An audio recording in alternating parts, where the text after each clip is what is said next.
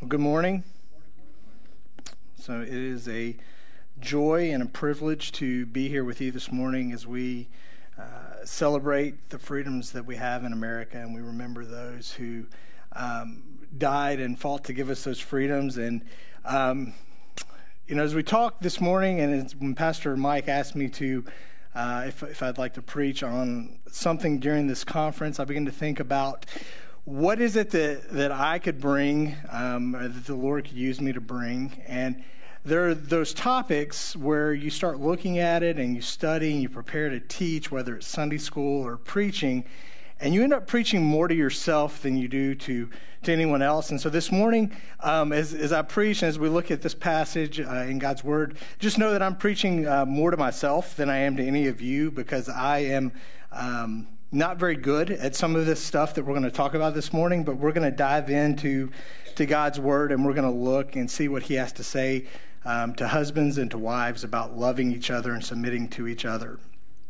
So imagine with me, if you would, that you're at a wedding ceremony, and the bride and the groom are up there, and the pastor begins. And the first words out of his mouth is this: "Today is a good day to die." So imagine beginning a celebration, a wedding ceremony with those words, "Today is a good day to die." That's how the pastor who married Chelsea and I began our wedding ceremony. And at the time, I thought it was a little bit odd, but I also thought that I understood what he meant by it. Understood, okay, he's talking about dying, submitting to your wife, putting your wife, your spouse before each other. It's something you got to do. You got to die to yourself. But in all reality, I had no clue what he really meant and what that statement meant about dying to myself, serving and loving my wife. You see, when Chelsea and I got married, we were babies, or at least I think we were babies. I was 24, she was 21. She had just graduated college literally like 2 weeks before we got married. And we had the whole world planned out in front of us, and we knew what was going to happen. But I had no clue how to love my wife. And I had no clue how to serve her. And even 16 years later, there's far too many days that I still don't understand how to die to myself and how to truly serve and love my wife. And that made things difficult for us as we began our marriage, because I was very selfish. And to compound that, we got married. I was in seminary studying to go into ministry. A church called and said, "Hey, we want you to come and be the youth minister at our church." And so Chelsea and I, we said, "Okay, well, let's pray about it. We'll come meet with you, go see." So we got up there, we went, and we ended up accepting the call to this small church in the middle of nowhere in Arkansas. But the kicker is that at the time we were living in Memphis.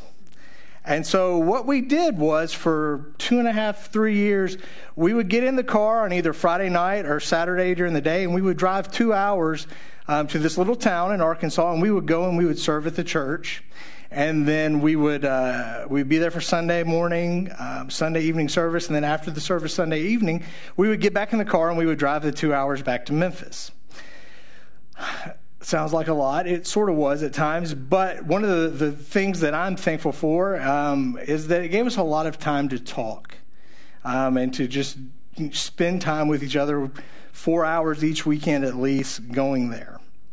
And I remember, and I know Chelsea remembers clearly, one specific time about 6 months to a year in, we had been talking, we were driving home, and we got back, and it just shows you how clearly I didn't understand how to love my wife. We're sitting in the parking lot in seminary housing before we got out and to unload and go back into our apartment. And I basically made this statement because we were thinking about, well, what are we going to do when you finish seminary, when I finish my degree, my schooling, so I can start working?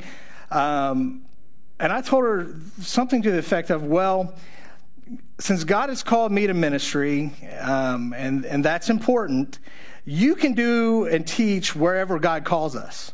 And I basically told her that my calling was more important than what God had called her to do. And so I clearly didn't understand how to love my wife and how to not be selfish. And if you ask Chelsea, when I said that, I mean, we're 6 months in, a year being married, she's like, oh, what have I gotten myself into? But eventually God convicted me and showed me how wrong I was in believing that and the way I served her in that moment, to where I eventually repented and I humbled myself and I came back and I apologized to Chelsea. And I particularly am very glad that God changed that in me, because I believe we have been able to minister to more people through her calling as a teacher than we ever would have if I had followed that path down that road. And so I'm thankful for God for that, because you see, as we talk about marriage, we realize that marriage is just this imperfect picture of this perfect reality that God has given us. In Ephesians 5, he lays out that Paul lays out that God's designed marriage basically to be a metaphor for truth. Our marriage is a picture to the world of how God loves us. And that's what our marriage is supposed to display and to show to others who are looking in. And he wants to use our marriages to display his glory and his beauty and his grandeur. A former pastor of mine, when they were doing at a different church on marriage, he said, he made this statement that really stuck with me. He said, your marriage is not about you. It's not about your happiness. Your marriage is about God and about his glory. And so I think if we can remember that, that helps to put us in the right frame of mind as we look at this. And so, this passage, as we read this morning, it's been covered. Pastor Dan's touched on it. Pastor Britt touched on it. Pastor Mike's touched on it. So my goal is not to spend a ton of time digging through the theological truths necessarily in the passage, but really to go through some of the commands that Paul gives to husbands and wives, and then really look more at how do we practically live those out, and what does that look like when we try to implement those in our marriage. So we'll begin in verse 21 of Ephesians 5. And so it says, submitting to one another out of reverence for Christ. And you look at this, and it's sort of like it begins halfway through a sentence. But it speaks to the first command that Paul gives us in our marriages, and that is that there must be mutual submission to each other. The call to mutual submission, though, is not just for husbands and wives. It's a call to every believer, that we are to submit to other believers. We are to serve other believers out of our respect and our reverence for Christ and how he served us. And so serving begins in our marriage when we submit ourselves to each other out of our love and our walk for Christ. R.C. Sproul, a pastor, professor, he tells us this when it comes to the idea of serving and submitting to believers and to each other. He says, let us keep in mind this principle of the call to service as we consider Paul's teaching on the roles of husbands and wives. Husbands and wives are to serve one another according to the principle of mutual Christian service. But the form this service takes is gender specific. Wives serve their husbands by submitting to them. Husbands serve their wives not by submitting to them, but by leading them and by loving them with a sacrificial love in imitation of the way that Christ loves the church. The submission that the apostle puts on wives in verses 22 through 24 is not the kind of service that all believers, husbands included, must render to one another in the church. Wifely submission is a particular submission, one in which she obeys the Christian obligation to serve within the parameters of the marital covenant. Wives must follow the leading of their husbands, not every man in the world. Furthermore, a husband's authority is not absolute. The wife submits to her husband as to the Lord. Thus, she follows his direction insofar as he does not ask her to sin. And so if our marriages are going to honor Christ, then we have to first be able to submit ourselves to Christ, which will then help us as we submit and we serve each other. So what does that look like? What does it look like to make sure that we're submitting ourselves to Christ and serving each other?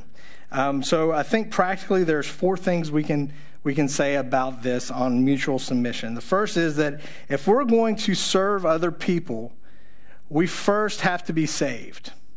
If we're not saved, if we don't have a relationship with Christ, it's going to be almost impossible for us to deny ourselves, deny our flesh, and to submit ourselves and serve other people in a way that Christ has called us to. So we have to repent of our sins, and we have to trust Christ's finished work on the cross and follow him. Second thing is that once we're saved, part of submitting and serving is we have to be spending time in the Word to grow in our relationship with Christ. Now, this is not just, I come to church and I hear the pastor preach, or I'm teaching Sunday school, so I'm looking at it. This is outside of those times. We have to be spending time immersing ourselves in God's Word, asking him what he has to say to us. And usually for me, the best time to spend in God's Word is first thing in the morning. If I don't do it first thing in the morning, usually then the day just gets in the way and I don't do it. And I would bet that for most of you, that's going to be the same thing. And so we have to be intentional. It's not something that comes naturally just to say, hey, I'm going to sit down, I'm going to spend time in God's Word, asking him to speak to me and to change me. So easiest thing to do is just set a reminder on your phone. Pull out your phone if you have an iPhone, tell Siri to remind you to read your Bible every morning. If you don't think that's enough, take your wife's phone or your husband's phone, set a reminder on it, and tell them to remind you about your reminder to read the Bible, right? You have to be intentional and you have to be purposeful about this. The other thing you might say is, well, if I'm not doing this consistently, I'm not reading my Bible, where do I begin? Do I just open it up and point to a passage?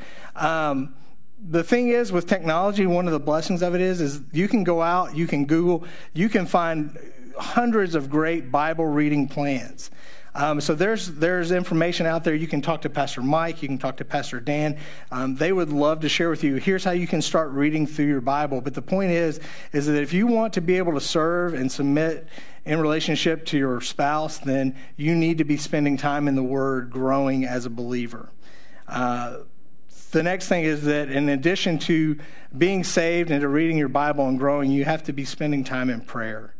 By doing that, you're going to allow God to speak to you, ask God to bring about repentance, convict you of sin, and impress upon you the truths that you've been reading in God's Word. And I think probably the most effective way to do this and the most effective way to pray is using the Acts acrostic. You may have heard it, you may not have. You may say, what are you talking about? But usually the most effective way to pray is just begin with adoration. Praise God for who he is. And then after you do that, move into a time of confession, confessing sin to God, asking him to reveal that to you. Then the T, move into a time of thanksgiving. Thank God for who he is, for what he's done, how he's answered prayers. And then the S is just move on to a time of supplication. Really, this is where you ask God to move and to work in your life. You pray for friends, neighbors, things going on. You pray for your marriage. And you do that, and as you go through that and you get into a pattern of praying and asking God to do these things and praising him for who he is, you begin to see him work and to answer prayers in ways you probably wouldn't have before. And then the last thing as we look at mutual submission to each other is that we have to be willing to allow for accountability for our walk with Christ. Because it's really easy if you're doing life by yourself and someone were to come and ask you, well, hey, are you saved? Or, are you reading the Bible? Or are you praying? It's real easy to say, yeah, sure. I do it all the time. It's great. But as Christians, we're not designed to live life in isolation. We're designed by God to live life in community with each other. We're designed to do that so that we can let people into our lives. We can let them into what our former church referred to as the line of shame, to let people below, the things you don't want anybody to know. You need to have someone that you can do community and life with that knows those things about you, that can hold you accountable for those things to help you grow in your walk with Christ. And the easiest place to find that is in a small group. Right? That's the purpose of our small groups, is to do life with each other and to hold each other accountable. Another way is just to find a friend that you trust that's the same gender. And to start meeting with them regularly and just to give them permission to call you out on your sin and your life and your walk and to hold you accountable.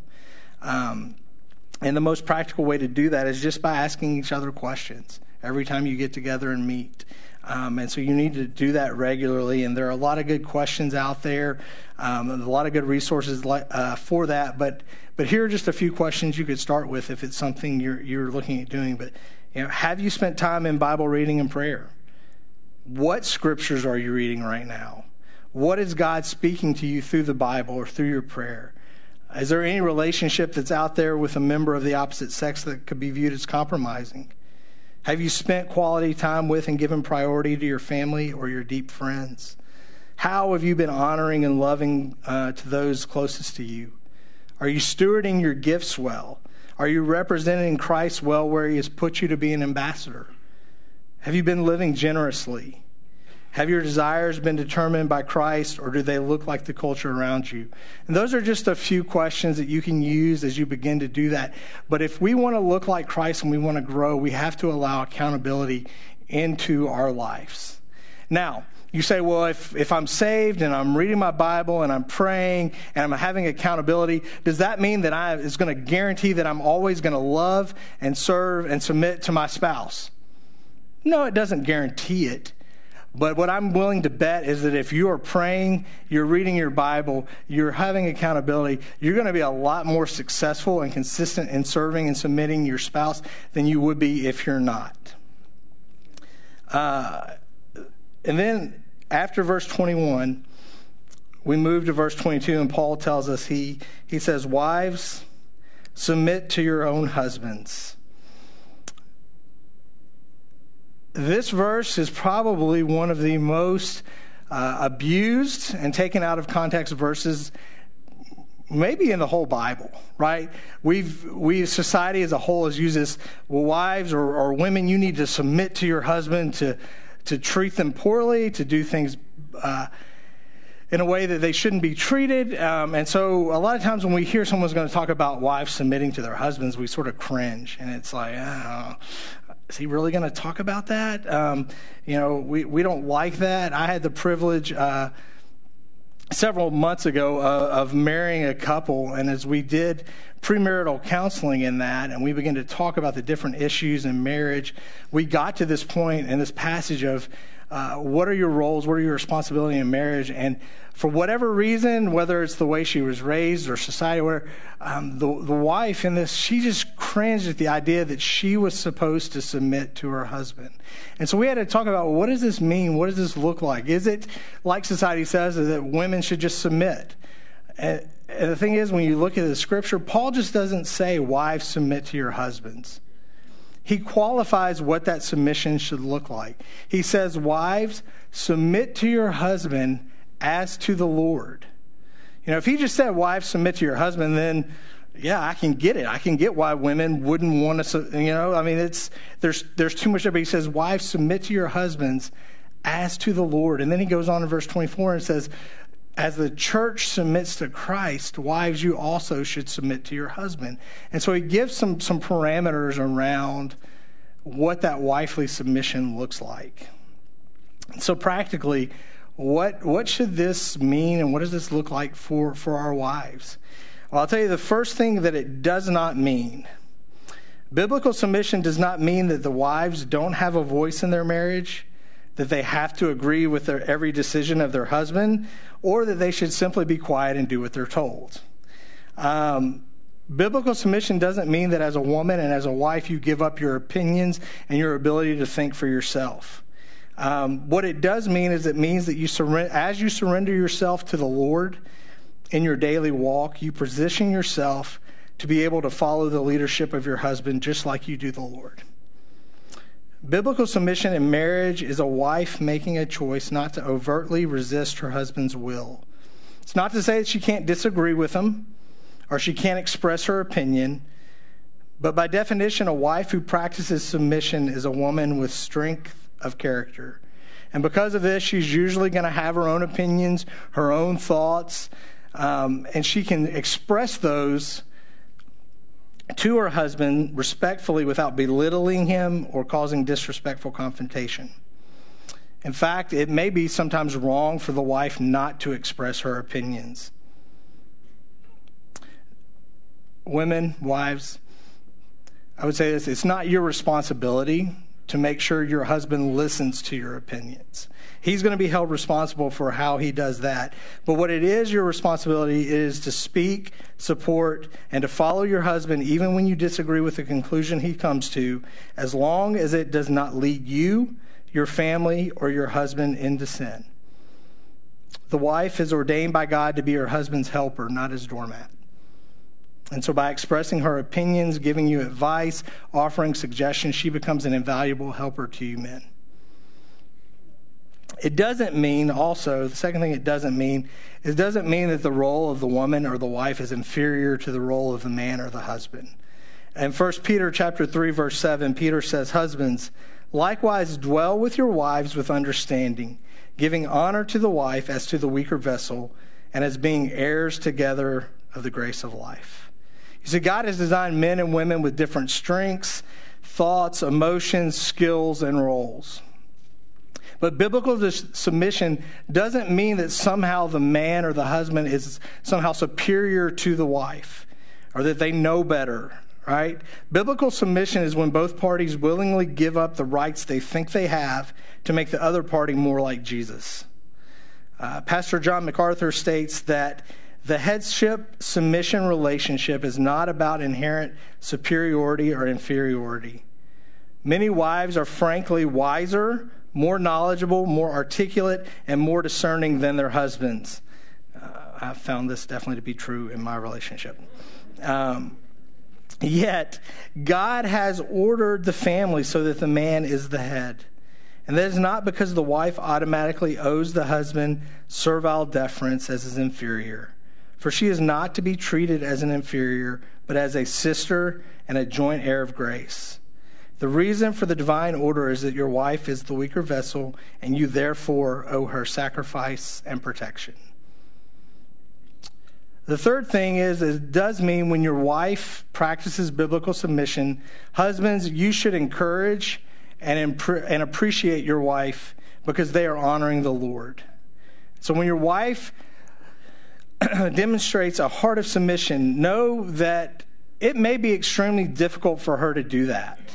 And when she does that, let her know that you appreciate what she is doing. You admire her because she is submitting. She's showing you that you can trust her. Right? She's showing you that she's desiring to follow the Lord. And as a result, you can trust her with your deepest and darkest fears and desires, knowing that she's not there to hurt you or to get you somehow or to prove a point and be like, I told you so. She's there to help you. And when you make mistakes, guys, because it's going to happen, we make mistakes, know that she is there to help you minimize the consequences of those mistakes. And when your wife practices biblical submission, it helps you to know that your wife respects you as a husband who has accepted his responsibility as a leader in the home. So when your wife submits herself to your leadership, which may at times be lacking, praise her, encourage her, and fight to protect her because she willingly and humbly trusts herself and her well-being into your hands. Then the last command that Paul gives in these verses is to the husbands. And he says to the husbands in verse 25, he says, "Husbands, love your wives as Christ loved the church." So how does he tell the husbands to do? He says, husbands, you are to love your wives as Christ loved the church. We ask, well, how did Christ love the church? He continues, he says, by giving himself up for her. So he died for the church, right? So Christ loved his bride so much that he willingly gave up his life to protect her and to serve her. And he goes on, so that the church might be sanctified through the cleansing of the word so that she might be spotless and without wrinkles, presented holy and blameless. And by Christ's example, we as husbands are to love our wives in the same way. We're to give up our lives serving and loving them so that they can become more like Jesus. Our loving them and serving them is not about us being happy doing it or enjoying serving and loving them, even though we should if we want what's best for them. But our loving and serving and sacrificing for our wives is about them and their walk with Christ. So, now, if that example wasn't enough for husbands to get how we're to love our wives, Paul gives us another example, because sometimes it's hard for guys to understand things and get things, and I get it. He says, though, that husbands then, if that wasn't enough, husbands should love their wives in the same way they love their own bodies. And so this takes it a step further. Not only does Paul say, husbands, you should love your wife as Christ loved the church, but you should love your wife as you love yourself, right? We could all be honest with ourselves. We all like ourselves. We love ourselves. We want, especially guys, we want nice things for ourselves. We want to look good and to feel good. We want to take care of ourselves. And for the most part, we're not going to willingly make decisions that either hurt ourselves or have some kind of negative outcome for ourselves. We're going to take care of ourselves. And what Paul is telling us is that when we love our wives, when we serve them and we sacrifice them, that we are loving ourselves. That we're really doing it for ourselves, right? When I was in college, I had the opportunity to go to a conference, and I had the opportunity to hear a pastor by the name of Voddie Baucham preach. And he made a statement that stuck with me at the time, and it just stayed with me. I didn't really understand it till I got married, and then till I'd been married a while. But what he said, he was talking about loving your wives, and he said something to all the men in the room along the lines of this. He said, guys, husbands, he said, if you want great intimacy with your wife at night, he goes, that begins in the morning. And what he meant is that when we as husbands die to ourselves and we begin to serve our wives and to love our wives, we're loving ourselves and we're honoring God. And the results of doing that may be physically pleasing to us as men. Most likely is going to be mentally and emotionally pleasing to your wife. But it's most definitely going to be honoring to God, who is the object of our marriages. So for guys, what does loving our wives look like practically? So 8 things that I came up with, and some of them I found, and I thought were really good. So we're gonna go through here and we're gonna talk about this. First one is do something simple. Guys, it doesn't take something extravagant and huge to let your wife know that you love her and that you want to serve her. Maybe it's something as simple as just making coffee for her in the morning before you go to work, or when you get home at night, unloading the dishes, right? Or if you have kids and you're in that season of life, is simply taking the kids, saying, come on, kids, let's go do something so that your wife can take a nap or have some as my daughter Brooklyn refers to it, some peace time for your wife. And so that they can get away and they can just be by themselves, and you take the kids, right? And wives, it's okay if your husband asks you, what can I do for you? How can I serve you? Because what we don't want to happen, and while society would put this out here and we might like to think that guys are smart and can pick up on clues and know what it is that you want, we really can't. And so it's okay for them to ask you what acts of service to you are most meaningful, right? Because I would rather ask my wife, hey, what can I do for you that's going to mean something to you, than me try to guess and go do something and spend all this time doing this. And then my wife is like, why'd you do that? Right? And it causes more problems than it does. And it takes away from this whole idea of serving them. Right? So ask your wives, how can I serve you? What can I do to love on you that's going to be meaningful to you? Again, it doesn't have to be extravagant. The next thing, I think this is probably one of the easiest and biggest ways, and that's unplug and study your wife, right? We live in a technology-rich society. We have phones, we have TVs, we have computers, we have internet, and they all compete for our attention. And they've all done a really good job of getting our attention, right? But paying attention to your spouse is a very easy and a great way to serve them and to love them. So set aside some time each night just to spend with them, to put the phone, the TV, the computer, put it away and just spend time talking and investing into your wife. And so for younger couples, younger guys, this may be a little bit tougher of a thing to do than for older couples, but it can make a huge difference. And it's a really easy thing to do to make a huge difference. Several weeks ago, I told Chelsea, I said, I want you to set a screen time password on my phone, and I'm going to go in and set a downtime, and we're going to do this, and only she knows the password to it. But so at a certain time each day after I've spent on my phone and at night each time, the apps on my phone, they shut down until the next day, right? And I don't know if she has, but I've been amazed at how that's helped me to love on her and to love on my kids and to spend time with them. And it's real easy, right? You just say, hey, do this. And you put it down and you go and you study your wife. You invite her into conversation. You talk to her. You get to know her again. And you do this, right? You want to know your wife like you know your favorite sports team and all the useless meaning statistics that you can quote off the top of your head about what happened in 1985 at the World Series, right? You want to know your wife like that, right? You want to study her and know what makes her tick, what's her dreams, her thoughts, her desires. And you do that by putting down the phone, the TV, and just spending time with her. Third thing is that you need to prioritize intimacy and make your marriage a priority. Right? The media paints some pretty unflattering pictures about what intimacy within marriage looks like. But those examples that the media gives us couldn't be further from what God's design and his plan for our oneness in marriage is. But see, for guys, intimacy in marriage is not the only thing. It's not the ultimate part of marriage. It's part of it, but it's not the ultimate part. And if you don't make your marriage a priority, if you don't prioritize spending time with your spouse, the intimacy won't happen. And so one of the ways that you can do this is being intentional about instituting what we'll just call marital health calendar rhythms, right?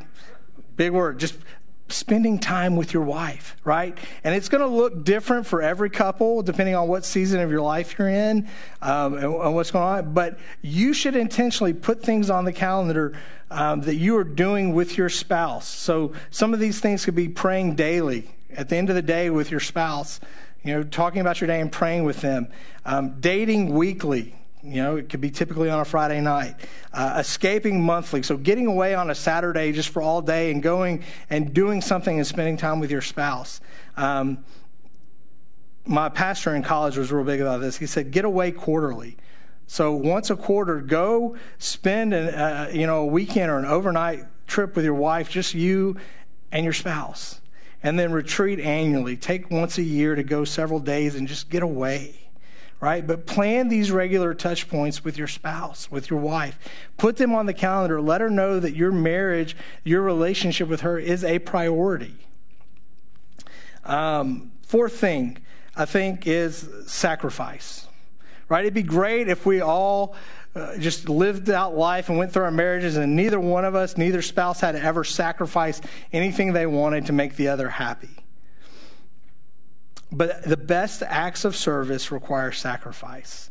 Sacrifice of time, sacrifice of personal preference, or both, right? So give up doing or buying something for yourself to put your spouse first. Give up that baseball game that you wanted to watch. This is really tough for me this year because we switched our cell phone plans and we got the MLB network, so I'm able to watch all these Cubs games. And it's like there's always a Cubs game on. But give up watching something you want to watch so that your spouse can watch something, your spouse can do something. Sacrifice for them. And this is tough because in our flesh we're selfish. Paul acknowledges this battle between our selfish natures and our calling to serve our spouse. In Galatians 5:13 he says, "For you were called to freedom, brethren, only do not turn your freedom into an opportunity for the flesh. but through love serve one another. So selfless service, sacrifice, is an overflow of the love that you have from God in our hearts to our spouse. Fifth thing, serve your spouse spiritually, right? Spurring our wives on to greater maturity in the faith is one of the greatest investments you can make in your marriage. Pray for them with your wife daily. Ask your wife spiritual questions. Ask her about what she's reading in the Bible. Ask her about how she's encouraged or discouraged in her faith right now. Ask her how you can pray for her. Ask her, and this one's tough because we don't necessarily want to hear this all the time, but ask her how you can be a better husband. Ask her how you can be a better father, a better Christian, because your spouse has a lot of insight into that, and take to heart what she says, right? But serve her spiritually. Help her to grow in her faith. Sixth thing, be intoxicated in her love. In the book of Proverbs, chapter 5, verse 19, speaking about marriage, it says this. It says, be intoxicated always in her love. And so the word translated, be intoxicated, it's the picture, the idea of a man stumbling down the street who is drunk, right? We are to be head over heels in love with our wife, to be crazy in love. Ray Ortlund, who's a pastor here in Nashville, says, this counsel, talking about what this is saying in Proverbs, is not trivial. It is the serious wisdom of God, because as we'll see later in the Bible, marriage points ultimately to the love of Christ and our joy in him. And the striking thing about this wisdom here in Proverbs, he says, coming from the ancient times as it does, is that marriages back then could be arranged for economic or political reasons. But the Bible sweeps all of that aside and calls husbands and wives to be head over heels in love with each other. So how can you be head over heels in love with your wife? Here are a few suggestions he gives. He says, remind her why you're in love with her. Write her a card. List specific reasons why you treasure her. Affirm her before others, right? Esteem your wife in the presence of others by directing their attention to the visible graces in your wife's life. Surprise her with acts of kindness. Do something unexpected to her. Take flowers to her work. Take the kids and say, hey, honey, you're going out with your friends tonight. Y'all go have fun. Leave her a card in her car on the steering wheel or something. But just surprise her with acts of kindness. And then lastly, encourage her with how you see God at work in her life. Take her on a date and specifically tell her, here's what I see God doing in your life. Here's how it's encouraging me. Right? Here's what I'm seeing. You're becoming more patient with the kids, or you're more patient with me. You're more kind to this person who's really annoys you. Right? You're being more bold in your faith. Right? I see you growing this way. Tell her these things and watch how it helps her faith to grow. All right. Seventh practical way for guys is shoulder the leadership burden. For whatever reason, God has made the husbands the head of the household. Right? We are to protect, love, serve our wives, but we are also going to be held accountable for the decisions that are made within our family.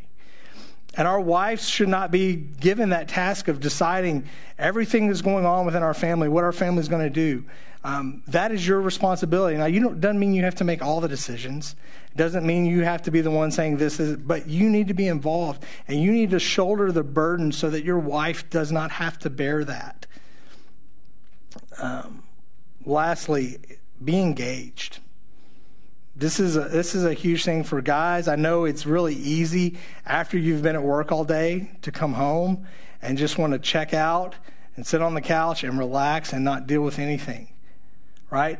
But your home is not only a refuge for you to relax after a hard day, but it's also a context to serve.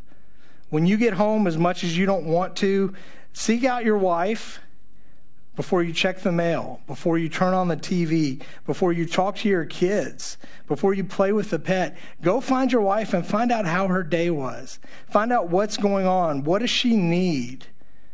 How can you serve her? How can you love her? Be engaged in the process, and that's going to mean that you don't get to check out and relax probably till the kids go to bed or till it's after, and you just have to wait. But as a husband, that is our responsibility. It's our burden to be engaged and to love and to serve our spouses in that way.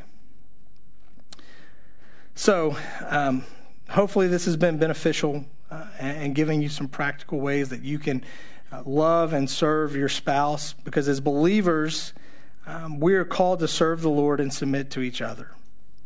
Wives, you are called to submit to and respect your husband as you submit to the Lord.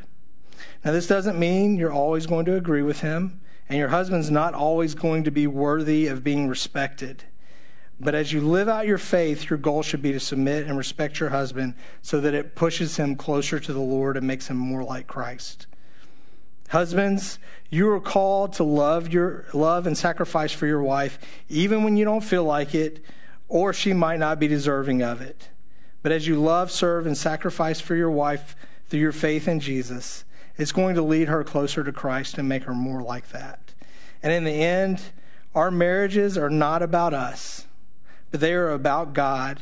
And our goal is to point others to him so that they can see the beautiful and perfect picture of the ultimate marriage. Let's pray together.